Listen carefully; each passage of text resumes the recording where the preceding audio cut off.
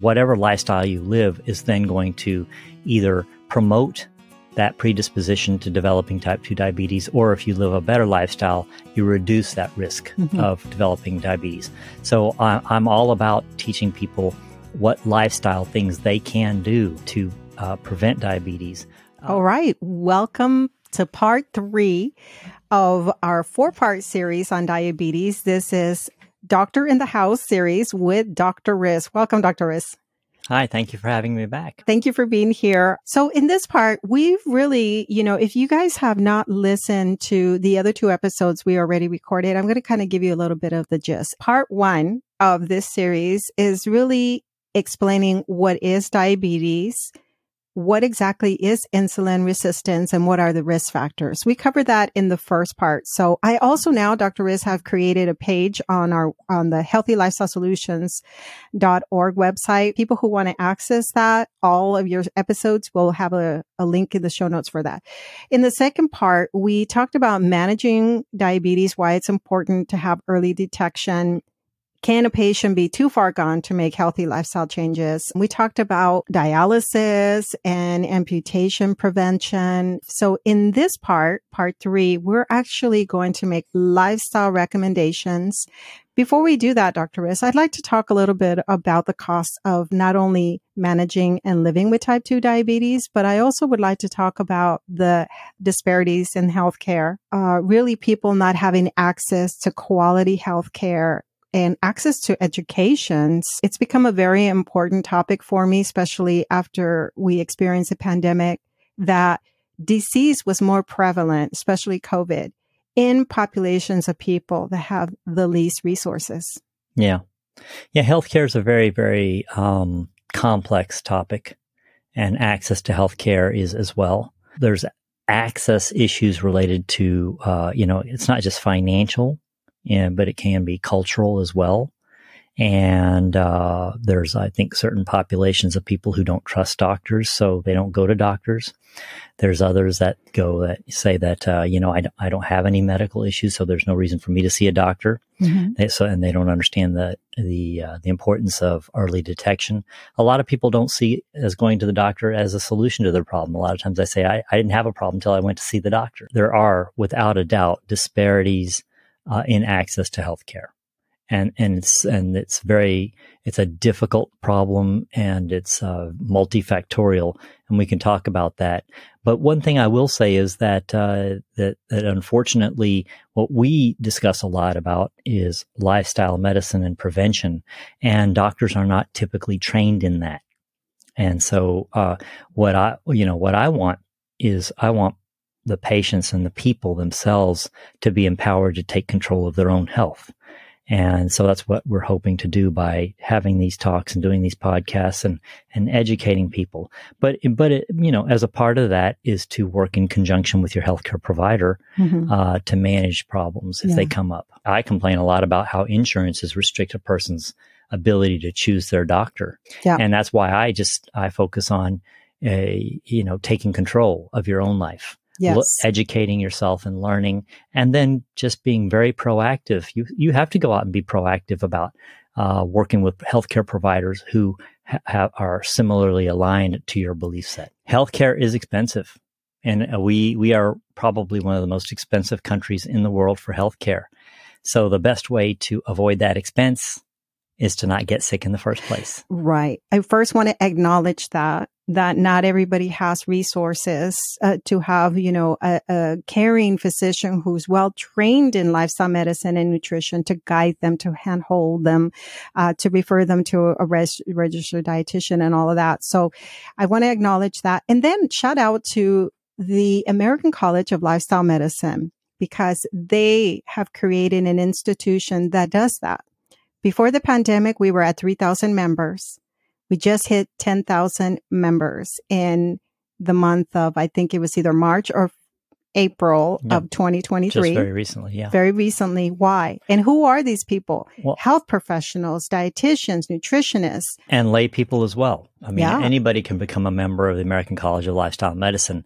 And I think that's a testament to the growing awareness of living a healthier lifestyle and people are seeking out these societies or groups where they can join, and then now they have access to a wonderful resource. Yep. Yes. All right. So having said all that, Dr. Riz, tell us about what we can do in terms of making lifestyle changes that could either help us manage and improve insulin resistance if you're living with type 2 diabetes, or even prevent type 2 diabetes altogether. On an earlier episode, we alluded to the fact that different populations have different risks for developing type 2 diabetes. So there may be that genetic component. And I call that, again, loading the gun. But the lifestyle is pulling the trigger, and pulling the trigger by that I mean it's whatever lifestyle you live is then going to either promote that predisposition to developing type 2 diabetes, or if you live a better lifestyle, you reduce that risk of developing diabetes.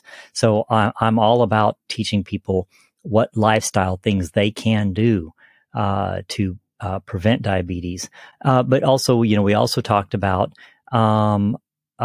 keeping an eye on yourself over time, so that if you are developing it, it's best to catch it earlier, because the earlier you can catch it, the more likely it is that you can either arrest it in its tracks or even reverse it. Okay. And so, again, it's these lifestyle factors that we want to focus on. Now, I'm not averse to utilizing medications in adjunct, but I don't think the medication in and of itself is the only answer. It should be that we want to particularly focus on lifestyle measures and then add medications as needed. Yeah. Nutrition choices and exercise are very important. And those are the things that I focus on 90 to 95% of the time. Now, I will say that there are other lifestyle things that are important as well, but, we don't spend so much time on it. And that would be having to do with sleep and stress management. And in particular, those two things, all I will say about those two things is that they have a tremendous impact on our hormonal levels, and in particular, our cortisol. And our cortisol cycle is very important in managing, or in glucose management and insulin release. And so we release, with stress, we release a whole lot of hormones that affect our sugar levels, and our sleep levels, if they're altered, can mess with our cortisol levels. So by managing stress and sleep appropriately, we can contribute to better diabetes management. Okay. So but I think we can make, and those are important, but I think we can make the most significant impact with nutrition and then adding exercise along to that. And we can discuss the details of that as we go along here. Okay, Dr. Riz, I started in, I think, our first episode, part 1 of diabetes, talking about the myth that I once believed that the root cause of type 2 diabetes is just eating too much sugar.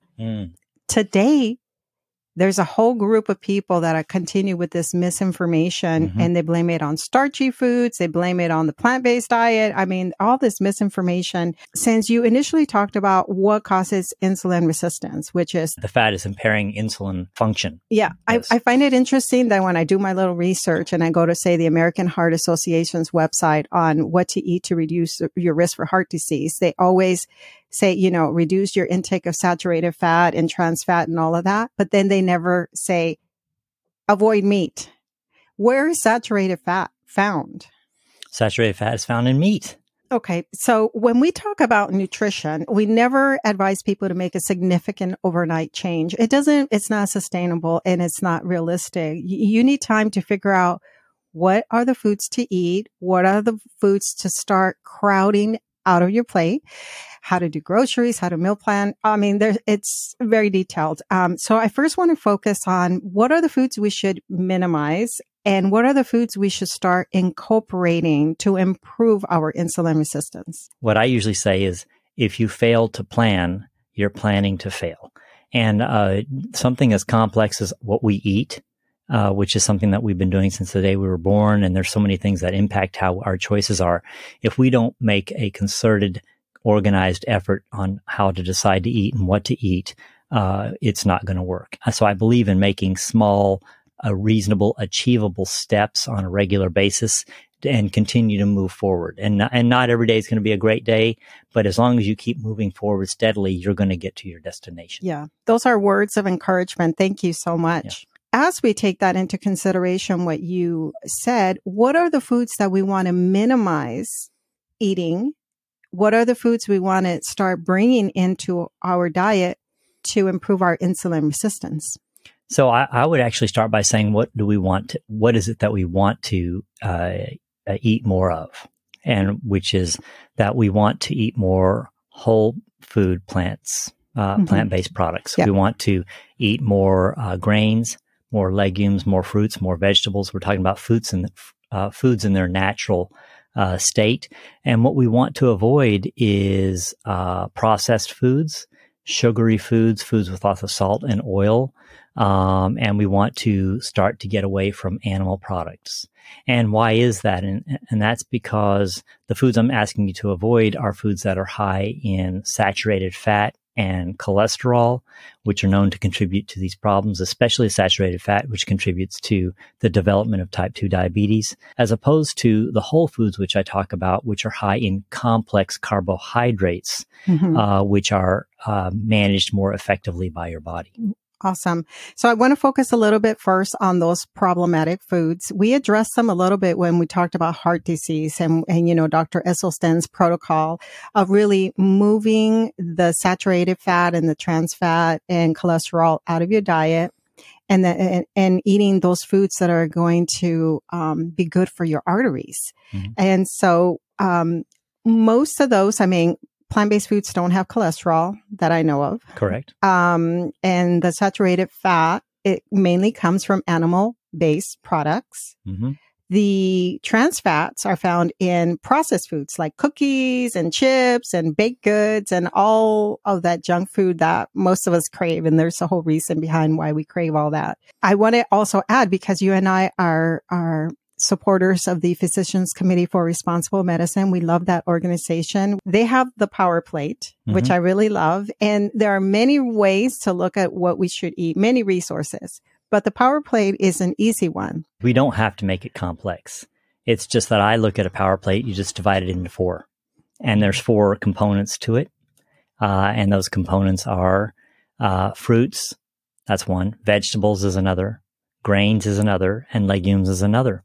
And then, I try to incorporate something of those into my diet on a regular basis. To me, it's not that complex. Yeah. We are basically saying stay away from the foods that have the saturated fat, the trans fat, the cholesterol. Cheese is anywhere from 70 to 80% saturated fat. Oh my God. You're just literally, it's like taking oil and eating it. Minimize those foods. Add more of the healthy stuff. Mm-hmm. Avoid the saturated fats and the trans fats. Okay. That's going to make your insulin sensitivity better so that you manage your sugars better. Mm-hmm. Please tell us, how does exercise, physical activity help to regulate blood sugar levels? So exercise is really important in affecting blood glucose levels. The major organ in our body that needs glucose is our muscles. Mm-hmm. Okay. And so another way we can temporize or minimize those glucose spikes and therefore those insulin spikes is by exercising. And so some simple, moderate exercise after meals can help lower your blood sugar and therefore lower your insulin levels. And so I'm not talking about anything big time. We're talking about 15 or 20 minutes of moderate exercise, like a nice brisk walk. Which, it's not uncommon in many societies for somebody to eat dinner and then say, I'm going to go out and take a walk. Mm-hmm. And there's some benefit to that. So, if you get an hour for lunch, eat your lunch and then go take a 15-minute walk. And that's going to go a long ways to helping mitigate your insulin levels. So, because what you're doing is you're stimulating those muscles, and then those muscles want the glucose because they need that glucose for energy. And so the glucose goes into the cells and lowers your blood glucose levels. Wow, that's wonderful. I mean, this is just so much information. Dr. Riz, next week, we're going to just kind of bring it all together and add more resources that we were not able to necessarily cover in this episode. But this is a big topic. Do you have any final words as we're wrapping up this episode? What I'm getting at here is for all stages of life. Healthy approach to lifestyle is going to be the best way to either prevent you from getting it or managing it once you have it. Yeah, yeah. And I really appreciate you taking the time to talk about this because, again, we see that 50 to 70% of your patients are living with type 2 diabetes. And if we can help people to reduce those risks and not become a patient of yours, that would be awesome. Yeah.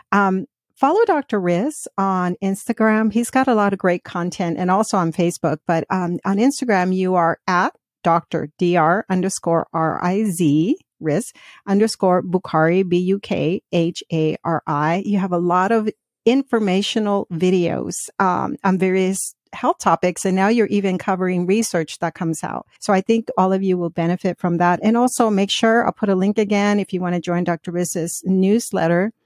I'll put a link in the show notes. And also if you want to drop us a voicemail and tell us what these episodes are doing for you, how they're benefiting you, or if you have any question that you would like us to address, go to speakpipe.com/HLS. And we will see you next Monday for another episode of Doctor in the House. All right. Thank you very much. Take care. You've been listening to the Healthy Lifestyle Solutions podcast with your host, Maya Acosta. If you've enjoyed this podcast, do us a favor and share with one friend who can benefit from this episode. Feel free to leave an honest review as well at ratethispodcast.com/HLS. This helps us to spread our message. And as always, thank you for being a listener.